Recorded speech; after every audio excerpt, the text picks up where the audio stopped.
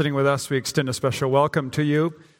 We trust that as we have gathered together, God, by His mercy and grace, will speak to our hearts and call us to greater love for Him as we hear of His love for us.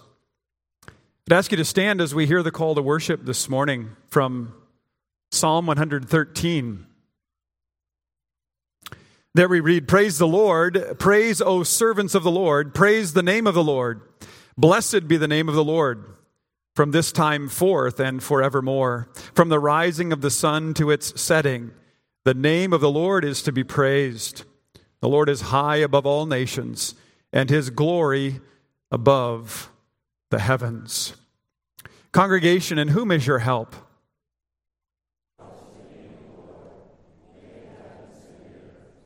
I greet you this morning, grace and peace to you from God our Father and from the Lord Jesus Christ through the working of the Holy Spirit. Amen. Let's turn and sing number 113A in our hymnals, 113A, looking at the words of Psalm 113. Hallelujah, raise, O raise, to the Lord our song of praise. Praise, O servants of the Lord, praise the name of God the Lord. He makes those who are bowed down to be lifted up. He exalts those who are humbled. As we're going to think about that this morning and ponder that, let's sing with understanding these 5 stanzas, 113A.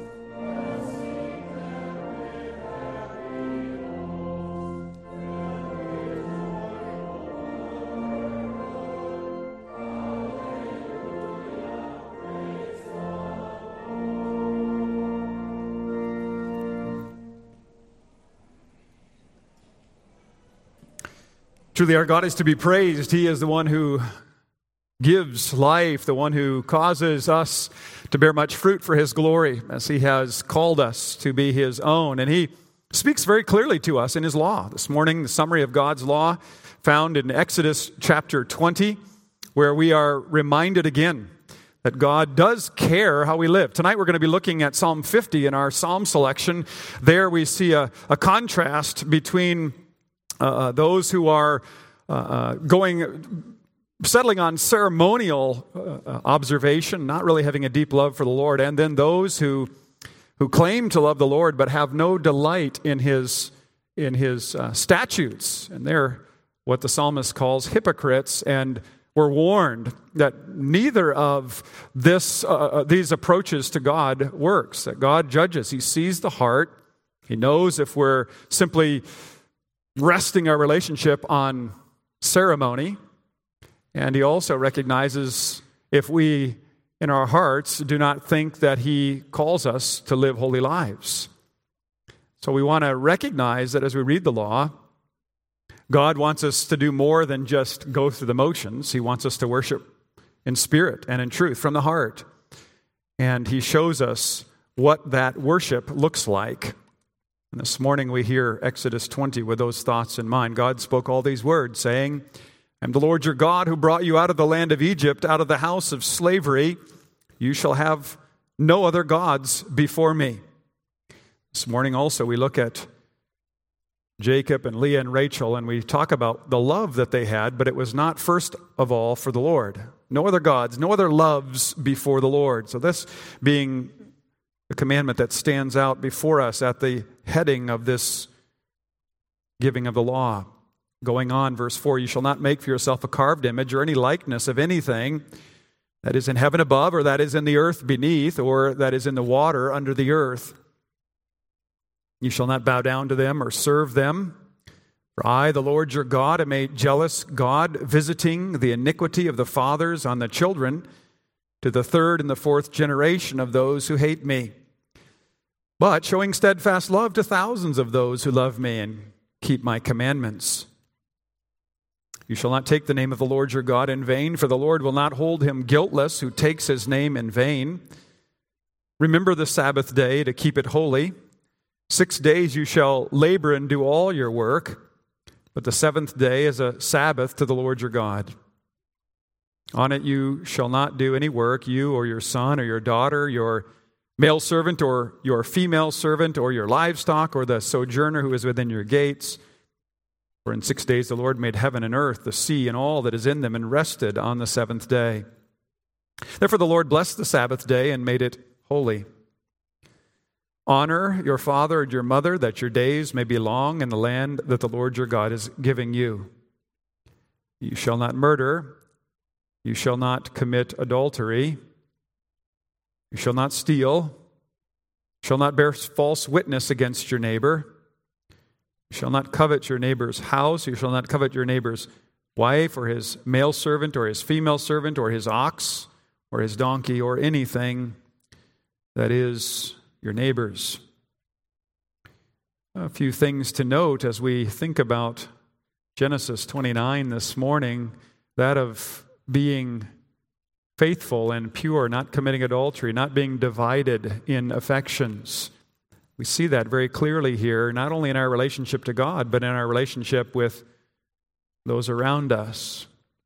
To be honoring those in authority over us. God establishes the authority insofar as they govern in keeping with God's word. We submit to them, even when it may demand that we give that which we don't really want to let go of. We'd rather keep all of the things we have for ourselves, but we live in society together communally, and think of how we can then function in that capacity for the good of the larger body of humanity, we might say.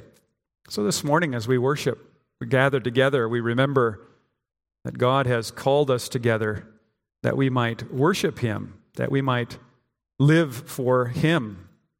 We don't do that as we ought, and we would think that a holy God would not then want to draw near to us, and yet John chapter 1 says the Word became flesh, dwelt among us. We have seen his glory, glory as of the only Son from the Father, full of grace and truth. He spoke the truth, and he showed what it looked like to be gracious and kind. In him we find our pardon for sin. He came to die that our sins might be wiped away, and that we might live in him, and then live in that gracious way to those around us and before our God.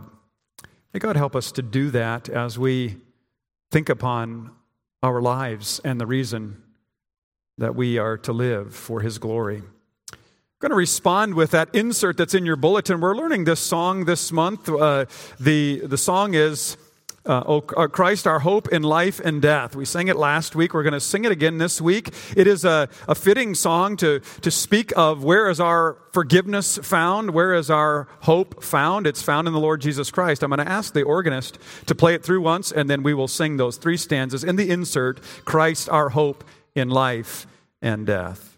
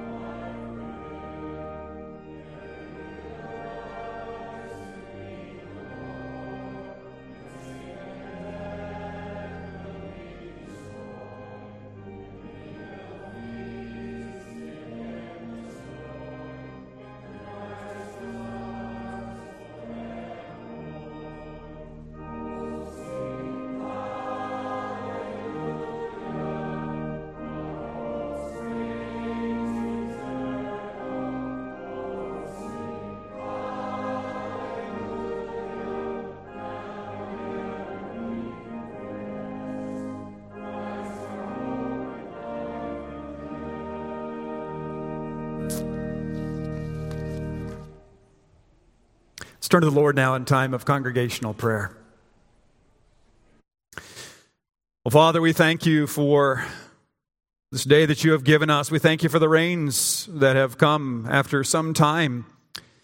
We thank you for the way that you nourish the earth and the way that you nourish us, giving us what we need when we need it. Thank you for this opportunity to worship you again today. We don't appreciate this time always as we should, yet we do want to take a moment in our prayers to give thanks and to reflect upon what a blessing it is to be gathered in worship. We hear reports from missionaries whom we support and the challenges that they face, just how important it is for the Word of God to be set before the people. Today we're asked to pray for Reverend Landazuri in Ecuador and for their work in that country. Lord, we pray for a greater Christian presence there in Ecuador, for protection for their children who are educated in non-Christian public or private schools. We pray for a Christian school in their midst. Lord, provide stability for them, even as you give stability to us through churches that preach the Word and through Christian schools and homes grounded upon your Word.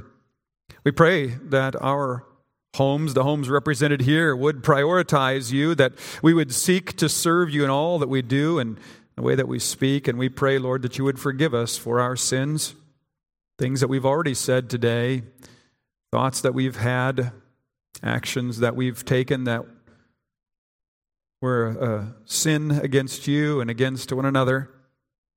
Lord, you would have us to be renewed, to be made alive, free from sin and free to follow your word.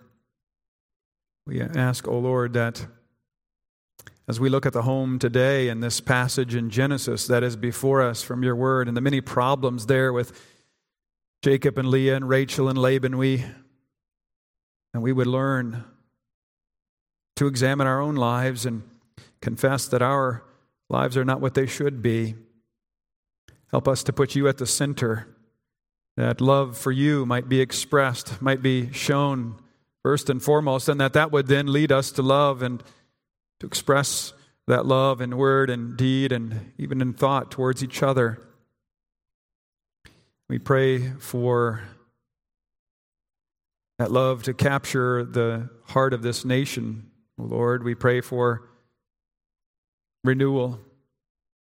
Pray for stability in our leadership, for integrity in our leaders, that they would understand again that they serve at your command and that they are to lead in such a way that the country would be helped, not just in the way that our hearts might want to go, but in the path that we ought to go. Lord, help us to be a nation under God. We praise you, our ever-loving God who hears and cares for us. We thank you for providing for us, for gifting us with so many different abilities represented here in this congregation. May we use these abilities to serve one another. We thank you for changed hearts that desire to serve, to desire to show love to each other. We thank you for the caregivers that help us care for our loved ones who have that need. We think of Barb J, and we think of Debbie, and we think of Beth and the caregivers involved in participating in those places where our loved ones are, that you would grant them measure of grace, that they would exercise patience and kindness and a listening ear, and our loved ones would be encouraged. May we do that too, Lord, here, listening one to another, caring for each other. Give us joy in being together. Give us a desire to honor others above ourselves, and to recognize that as we are doing so, we are benefiting. We are growing together, growing more into the image that you would have us to bear. Lord, we thank you for blessing us with seminarians too who come here during the school year, and as they're away from us now, we pray for your protection over them, their families. Pray for the Hofflands in Ontario. Bless their time there, that Daniel would be learning and growing in that the call of the ministry, or the understanding of what that call consists of. And pray for Ben and Natalie, the Verdonks too, as they come home again from Mexico and then head on to their assignment in the coming days. Protect them in their travels back from Mexico. Lord, we thank you for protecting us in this week again, for providing for us. We think of how there are many who are affected by the fires that are consuming large parts of Canada, and the smoke that creates too, and how that has congested much of the northeast. We ask, O Lord, that you would send rain there, would cause those fires to go out, and that they might be able to get those under control, to contain them. Lord, we rely upon you for that. We soon see just how inadequate we are in our response to these massive events. And it reminds us again of our dependence upon you and the way that you control the climate and provide what is needed. Father, we pray that you would protect our hearts and our minds even in this hour, that as we hear your word, you would cause us to be attentive, that there would be greater holiness kindled in our hearts, greater love for you, for the forgiveness you show and the love that you show to us. We ask that you would hear us in all these things for Jesus' sake. Amen. Let's turn in our hymnals again to number 9B. Toward the beginning of the hymnal here, number 9, selection B, Wholehearted Thanksgiving to Thee Will I Bring. We're going to stand and sing those 4 stanzas of number 9B.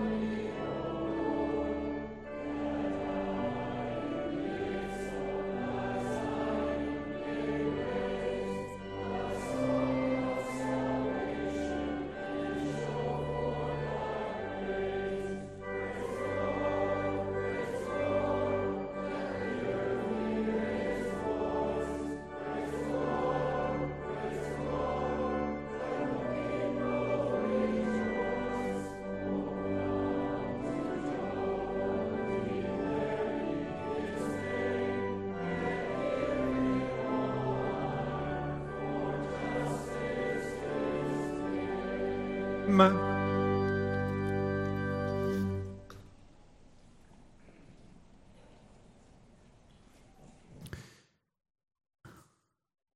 Let's turn in God's Word this morning together to Genesis chapter 29.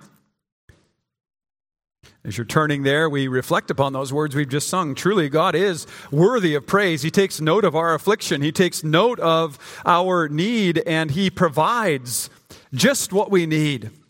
That's what I want us to think about this morning, the love, the amazing love of God the Father, how He shows us such kindness, and of how we are to praise Him for it, how we're to look to Him.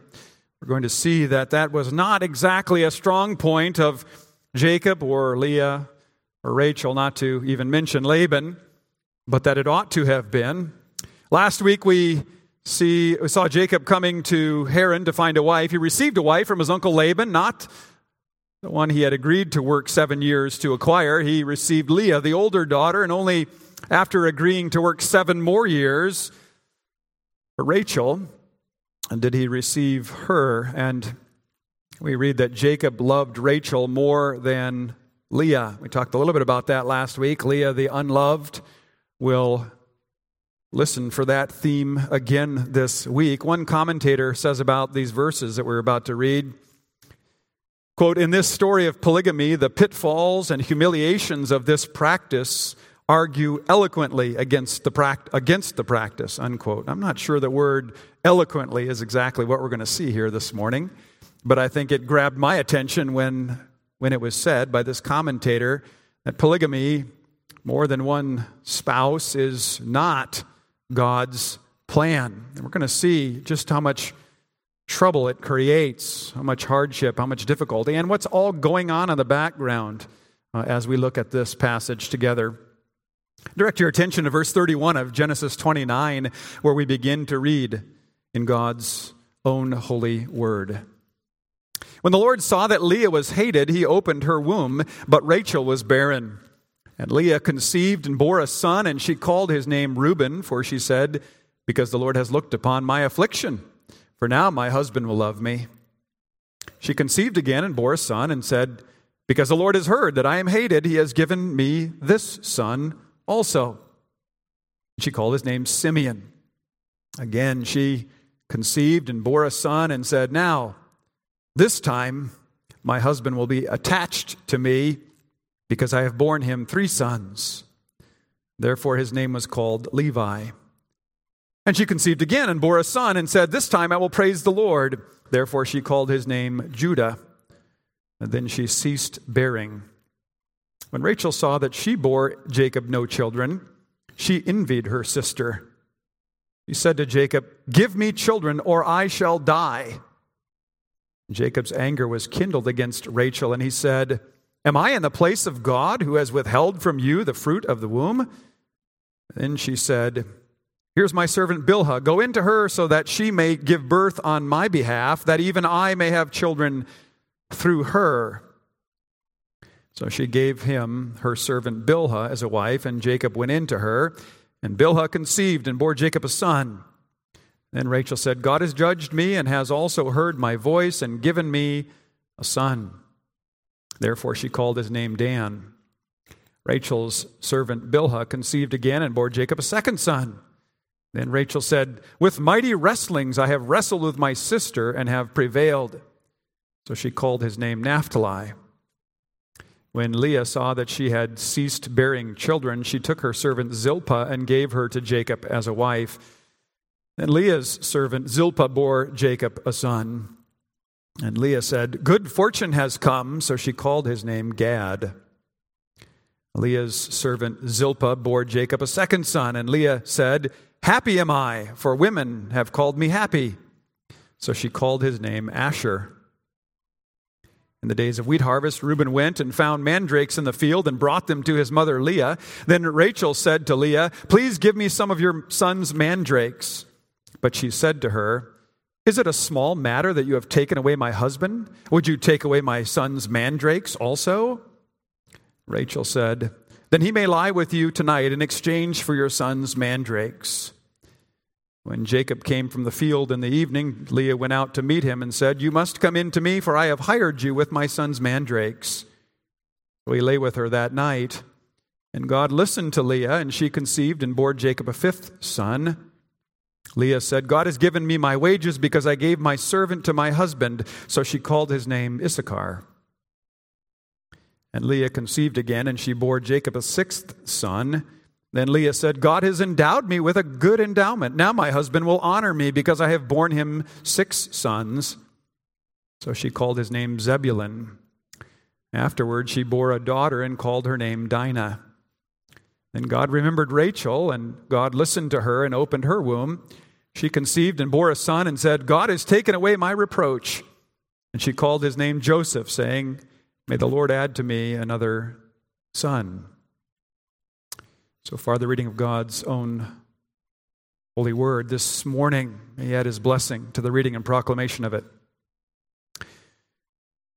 Dear people of God, as I studied this passage this week, a song from long ago came to mind. I didn't even know it was in there. I didn't even know it was in my head. But the lyrics, and I'm not going to tell you who the singer was because I'm rather embarrassed that it's in my head. But the refrain is this: "Will a little more love make it right?" Well, the characters in this story are driven by love. They think, well, if I love just a little bit more, maybe I'll get what I want, what I love. But the love that they have, as we're going to see this morning, is not where we might hope it would be among the saints, namely for the Lord first and foremost, but rather for self and for their plans and for God to work for them. It's a shocking passage, really. It's shocking for what it contains, and it's shocking that it's in God's holy word. You think to yourself, well, if men wrote the Bible, they certainly would leave this out. These are supposed to be the good guys. What do we have here? When we come to a passage like this, we wonder what to make of it. It's so earthy. It seems so out of place in the Bible. We don't know if we should investigate the facts or maybe look away, maybe turn away. Probably not something we read around the table a lot. The Bible, remember, says that we shouldn't even speak of actions and things that are done which make light of God's commands, and certainly that is taking place here in the lives of Jacob and Leah and Rachel. They're not living in line with God's word. Jacob in particular, the word at the beginning, you remember in Scripture, the man shall have one wife, Genesis 2:24. Well, how do we begin looking at this passage this morning? Well, first I want us to recognize our love of self in this passage. There's a lot of pressing forward in the text of these individuals. They're trying to control the situation. They're trying to gain favor, gain love in a very complex and complicated situation. Leah and Rachel both loved Jacob, not to mention themselves, and they competed for his love. And we recognize that couples are supposed to be committed to each other exclusively. Well, how does that work in this situation? Well, not well. That's how we can summarize that. But the question that we ask further, is there a desire to love God above all else? Is that the higher desire that we see in the lives of these saints? Well, to ask the question is to answer it. There's not that desire. Leah's focus is on Jacob. Rachel's focus is on Jacob. Jacob's focus is on Rachel. And we don't hear a lot of focus on God, talking to God, at least not in the context of asking for His leading, but rather after the fact saying, oh yes, thank you for that. Thank you for this. It's not exactly that simplistic, but I put it that way so we can kind of work our way through the text. These individuals each want what they want, and when we focus, friends, on what we want, that is, when I love myself and you love yourself more than God, life quickly gets out of whack, quickly gets imbalanced and messy. Tonight we're going to be seeing what it looks like to be made in God's image and what we're made for God, for His glory, to make much of Him. You hear me say that often because I think that needs to be our focus. And today, In our day, we need to hear that over and over and over again. Why am I here? What do I exist for? For God's glory, to make much of Him. Our passion for lesser loves, which is often very great passion, will not satisfy our deepest longing. C.S. Lewis put it this way: if we find ourselves with a desire that nothing in this world can satisfy, the most probable explanation is that we were made for another world. Now, we can love things in this world. We can invest in things in this world. But when that becomes imbalanced and when our love is so fixated upon the world, then we're loving the world and the things of the world, we're pushing God to the side. We're to be living out a heavenly ethic here on earth, reminding one another of who is king and the kingdom, and in whose kingdom we live, namely in God's kingdom. But our love quickly becomes idolatrous. We love the things of earth more than we love God. And when God is not loved supremely, He's not loved rightly. I almost was going to say, when God is not loved, He's not supremely, He's not loved at all. But then we'd have to expound on that. But you can maybe think about that today. What does that mean when God is not loved supremely? How can we say He's not loved at all? Think of the passages in James and elsewhere in Scripture that would illustrate or would support that. Well, though we might not think our lives are as messed up as Leah and Rachel and Jacob, this, friends, is a picture of the infinite number of ways sin can mess with us emotionally, psychologically, relationally.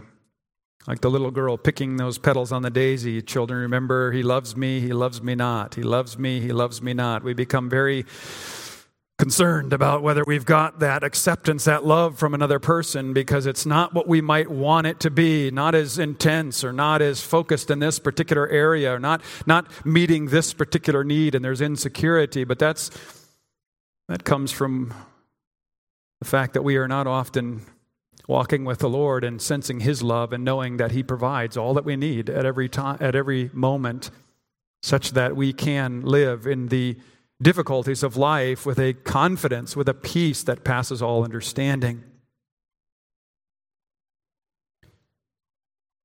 We're not to be divided in our love. Well, we're getting ahead of the story, though. Let's get back to the narrative here this morning. Jacob loved Rachel more than Leah.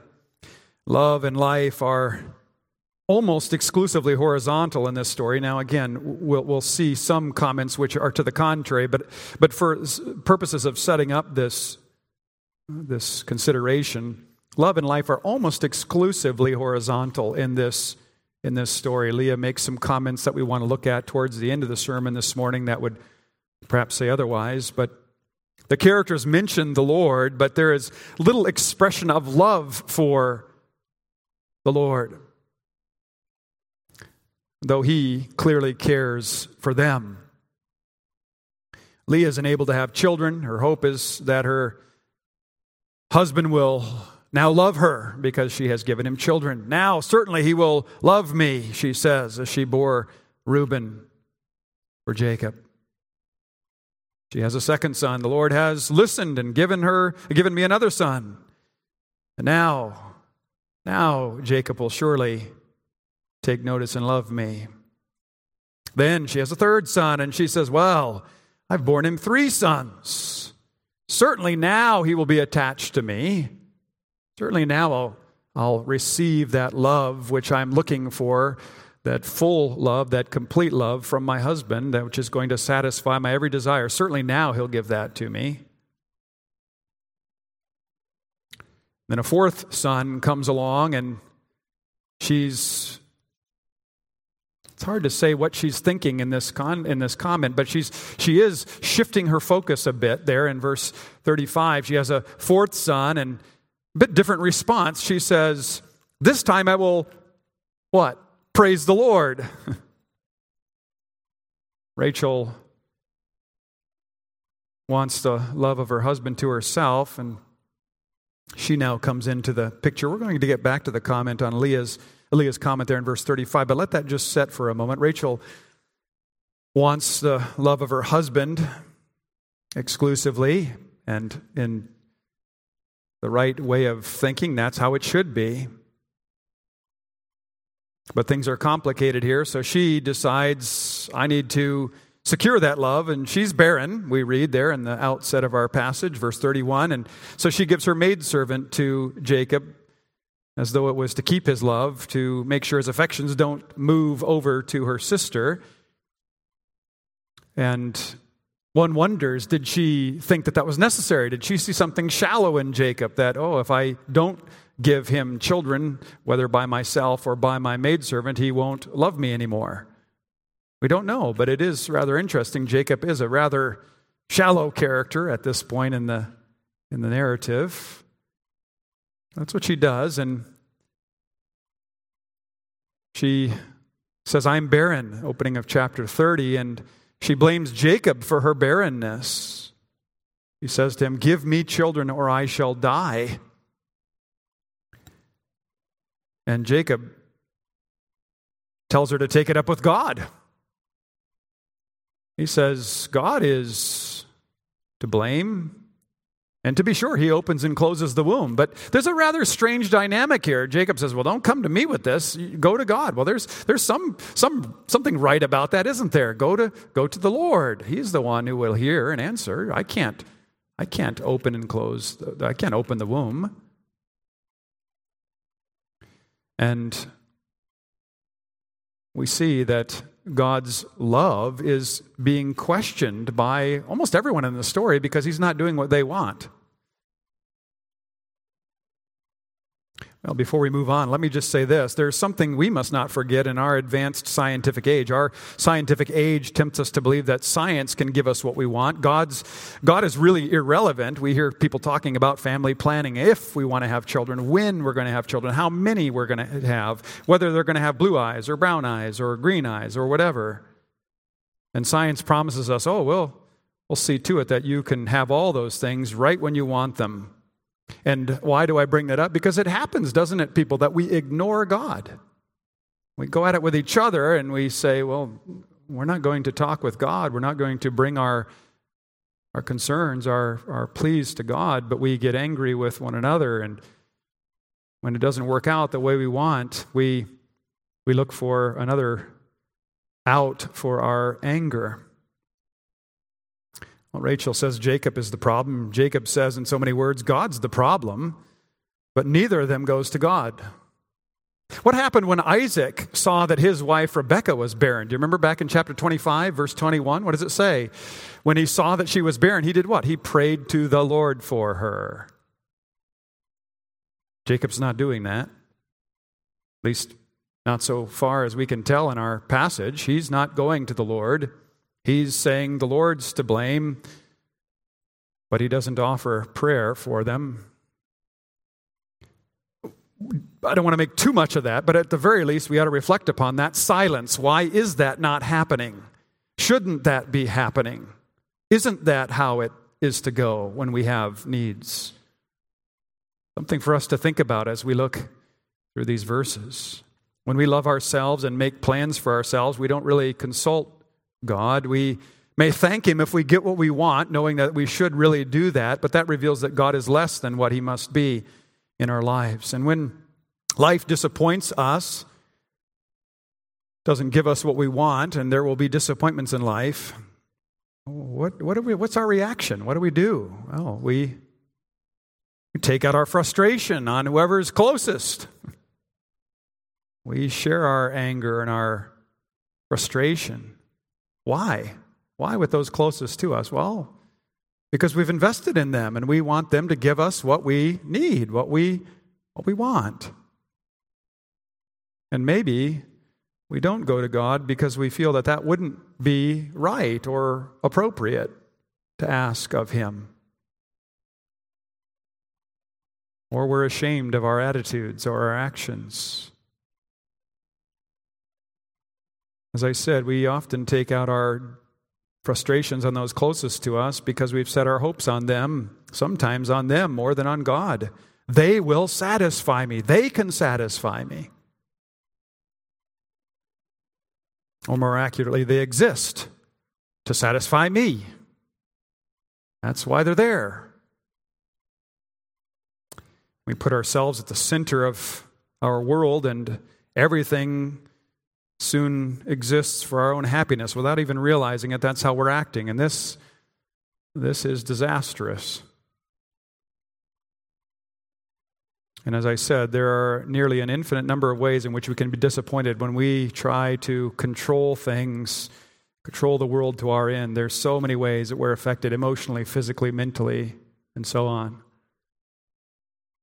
Well, before we move on, though, to our second point, just to comment on Rachel's statement after her maidservant Bilhah bore a son for Jacob. Rachel names him Dan, in effect saying, God has rendered judgment upon me. He's looked to me, and he's not against me, for he's heard my cry, and he's given me a son. Rachel says, it's not my fault. I mean, God's giving a son to my maidservant proves that.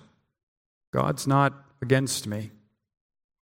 God did for her what she wanted, and therefore she felt proven innocent. There's a lot of room for maturation, maturity, growth and maturity in all of the persons in this story.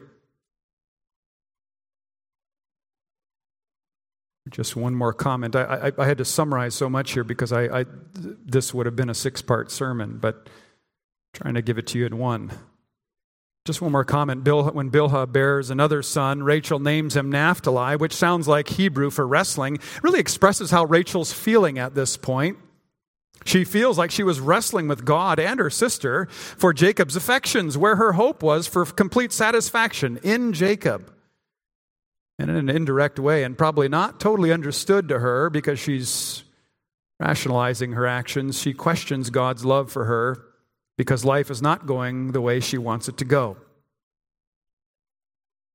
Well, there's more that could be said under this first point, but we'll move on to the second point. When we examine our own hearts and study our goals for life, we soon must see our need for God's loving presence, for His faithful presence, because very often we're way off the beam. As we look at our goals, we're very fixated upon ourselves when only God can give life, when only His plans for us are just what we need. God seems to be in the background in this story. I don't know if you felt that. I certainly felt that way as I was reading through the text. He's just kind of brought in every now and again as Leah and Rachel put themselves forward, trying to control their future and control the affections of their husband or direct the affections of their husband toward themselves. But it is God who's sovereignly fulfilling His promises through the actions of sinful people. We don't want to miss that. He promises to Abraham, to Isaac, and then to Jacob that there would be many descendants, doesn't He? We've looked at that already in our study in Genesis. It's in the Lord who saw unloved Leah. Note that in verse 31. The Lord is very much present in the story. Chapter 29, verse 31. The Lord saw unloved Leah and opened her womb. Then in verse 17 of chapter 30, it is the Lord who listened to unloved Leah so that she might conceive and bear another son. It is God who remembers Rachel, verse 22 of chapter 30. He remembers, He listens to Rachel, opens her womb that she might give birth to a son. There's markers throughout. God is present, and He's present in all of these things. But there specifically, it's very clear, the narrator wants us to understand, these folks are not in control. God is the one who's working, and He's working out His promises. It's His loving presence that keeps this situation from ending in disaster.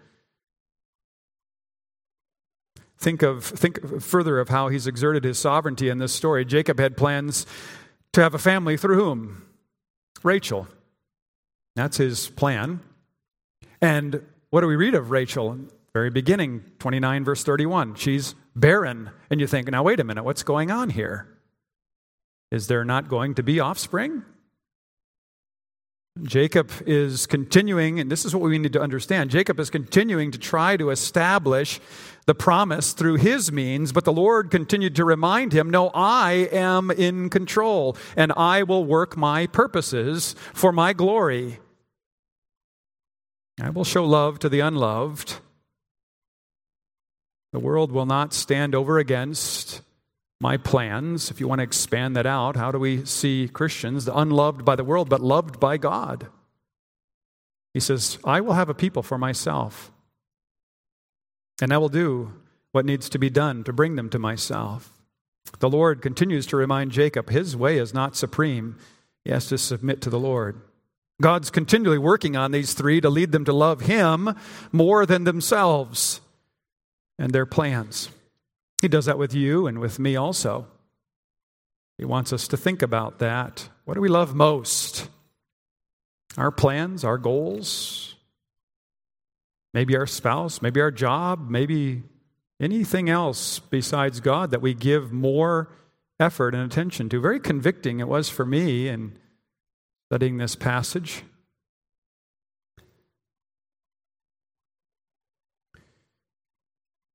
God tells us that we're not to have two masters. Son of God, Jesus Christ, tells us that, doesn't he, in Matthew? He says, you cannot have two masters. You cannot serve two masters. Matthew 6:24. If you try to have two, here's what's going to happen. You'll hate the one and love the other. You'll be devoted to the one and despise the other. Jesus knows our hearts. He's been tempted. He took on flesh, tempted in every way as we had. He understood that he had to deny himself and to take up that cross and follow his Father. So we hear discipleship. That's what it means. Denying ourselves, submitting to the Father. He's not unaware of the battles that we deal with, but he warns us that trying to serve two masters won't work. If you love self, you will despise God. That's a starting point for the Christian life. You and I must not love anything more than God. And nothing will bring the satisfaction that humble submission to Him and to His Word will bring. That's the basic message here. We've all messed up. We do so daily. But God has not given up on us. He continues to work His plan and His purpose in us, to show us ourselves, to show us our need of His loving presence in our lives. He disciplines, He directs, and above all, He provides a way of deliverance from the judgment we deserve. He delivers us out of bondage to sin that we might live for Him. I want to ask you if you noticed this in the story. It didn't dawn on me at first, but did you notice something about how Jacob is going to continue in the same path that he's on in the story? How do we know that? How do we see that? Well, listen, think about this. What do we not hear about Jacob?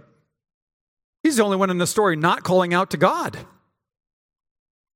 You see, I said it was a little simplistic at the beginning that they're not looking to God. Well, Leah does speak about that. Rachel does acknowledge God. But nowhere in this narrative is Jacob heard by the Lord, listened to by the Lord. Why? Well, we've got to assume he's not calling out to him.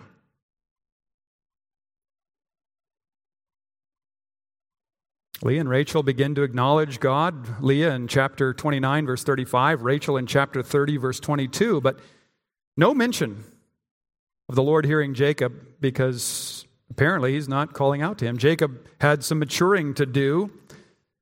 What's going on in his heart and his life, we don't know. Self-pity, perhaps, for Uncle Laban's deceiving him, giving him this wife that he didn't want. Maybe because of the difficulty in the situation, he feels a little slighted by God. Didn't think that, or maybe he thought he couldn't go to God because of the decisions he had made. But remember what we heard last week. We can go to God. We must go to God because He alone can deliver us from our own sin and from the despair that we have often from those who sin against us. He says, call upon me and I will listen. He wants to hear from you. He wants His people to be known as those who call upon the Lord. He wants you to love Him more than anything else. Well, we have to be brief. Our final point, at least more brief than I wanted to be, but that of God's impartial love. Thirdly, giving thanks for God's impartial love. God doesn't play favorites. He saw that Leah was unloved, verse 31, and He opened her womb, showing her favor. Towards the end of the story, He sees Rachel's despair, verse 22, chapter 30, and He opens her womb. He doesn't say, well, it's going to be Leah and not Rachel. It's going to be Rachel and not Leah. He shows love to both, recognizing her hurt and their anguish, their distress. After all the crazy posturing and attempts to control their own destiny or their own lives, one would think the Lord would just say, I've had it. I'm going to the Hittites, I'm going to some other group. But he doesn't. He loves his people and does all that is required to deliver, even to the giving of his own son. When we tell people that God will punish sin, they say, well, I don't want a God like that. What does that mean? Well, among other things, it means this. Well, I want a God who overlooks sin and lets me have my way. The only way they will have God, if you will, is if they can sit on the throne and God will serve them. That's not what's happening in this narrative. God is not serving Rachel and Leah and Jacob for their purposes, but to fulfill his promises in the midst of the sin. And he has to go to great lengths, as he does, even as we see in the gospel, in sending his only son. God, who is rich in mercy, offers a Savior who bears the punishment of sin. What is required of us? To repent and say, Lord, I love you more than anything or anyone else. I love you more than my sin. I love you more than my plans. Will you forgive me? To which the Lord says, come, I have loved you. I have provided forgiveness full and free. Doesn't matter how much the world loves you or if you feel lovable. God's love is impartial. He loves the unloved. He listens to the cries of those who call upon him. There's no lesser people before God. We talked about this last week. How must Leah have felt, that fifth wheel, that extra wife, that unloved wife? But there are no lesser people before God. Perhaps you feel unnoticed. Perhaps you think others have a better chance of being loved because they're more gifted, more talented. They're closer, certainly, to God, closer to his throne, because look how worthy they are. They have so much to offer. I have so little. God doesn't take us to himself based upon what we have to offer. He gives us what we need. And his love is truly amazing, full and free. And as we close, I want you to notice Leah's comment. I said I would refer to it back in verse 35 of chapter 29 as she gives birth to her fourth son. Who was he? Who is Judah? Who is he? He's the father of the messianic line, isn't he? From Leah, the unloved. And she says more than she knows when she responds, this time I will praise the Lord. I will praise the Lord, for he has offered salvation. He is the one who satisfies for all of my feelings of inadequacy, all of my feeling of unloved. Isn't that where our focus ought to be?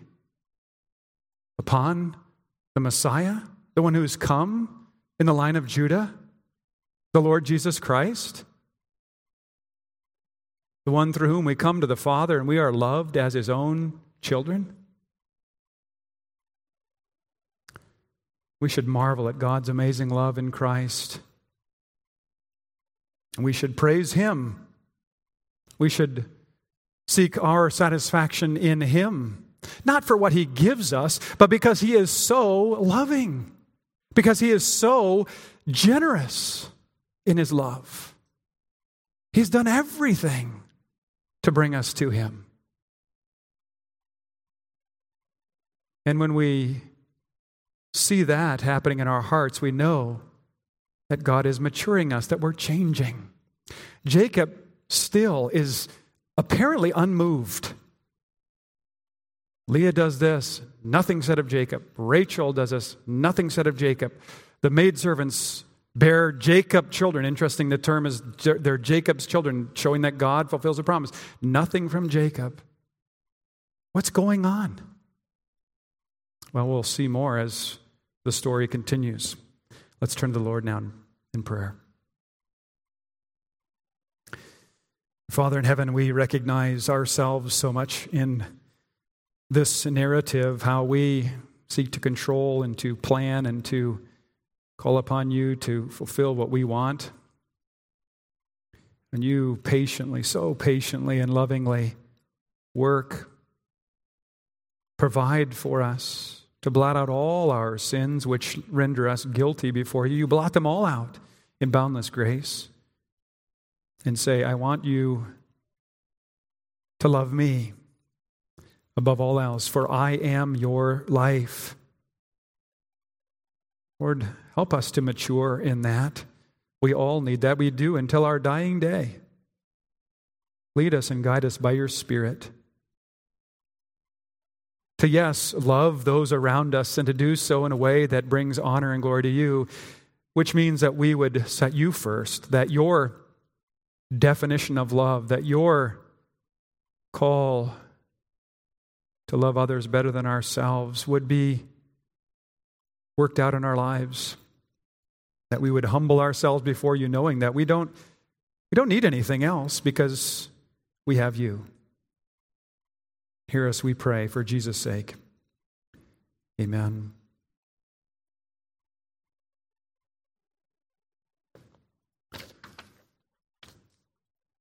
Number 240, O love of God, how strong and true, eternal and yet ever new, uncomprehended and unbought, beyond all knowledge and all thought. We're going to stand to sing those 4 stanzas of number 240.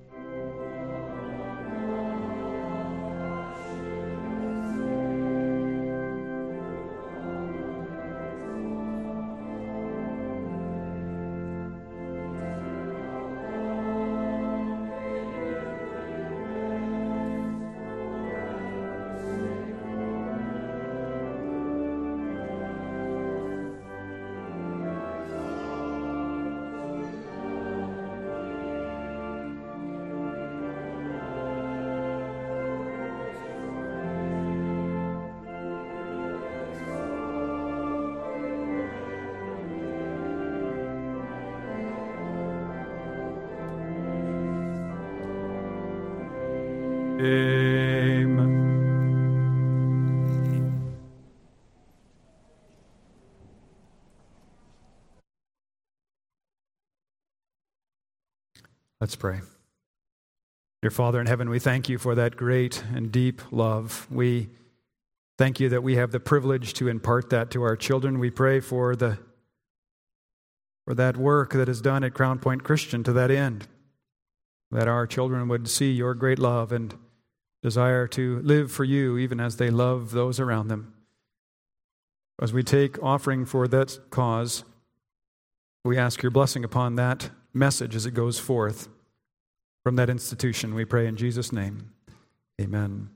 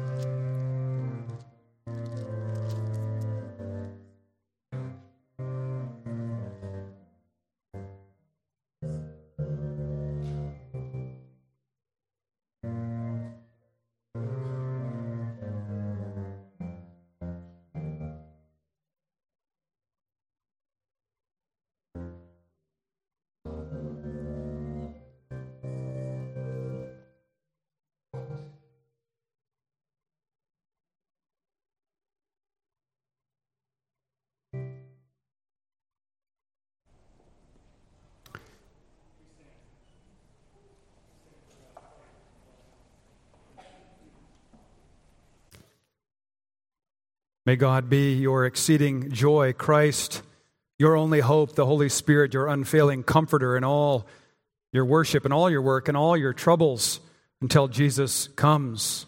May the Lord make your love increase and overflow for each other and for everyone else. May He strengthen your hearts so that you will be blameless and holy in the presence of our God and Father when our Lord Jesus comes with all His holy ones.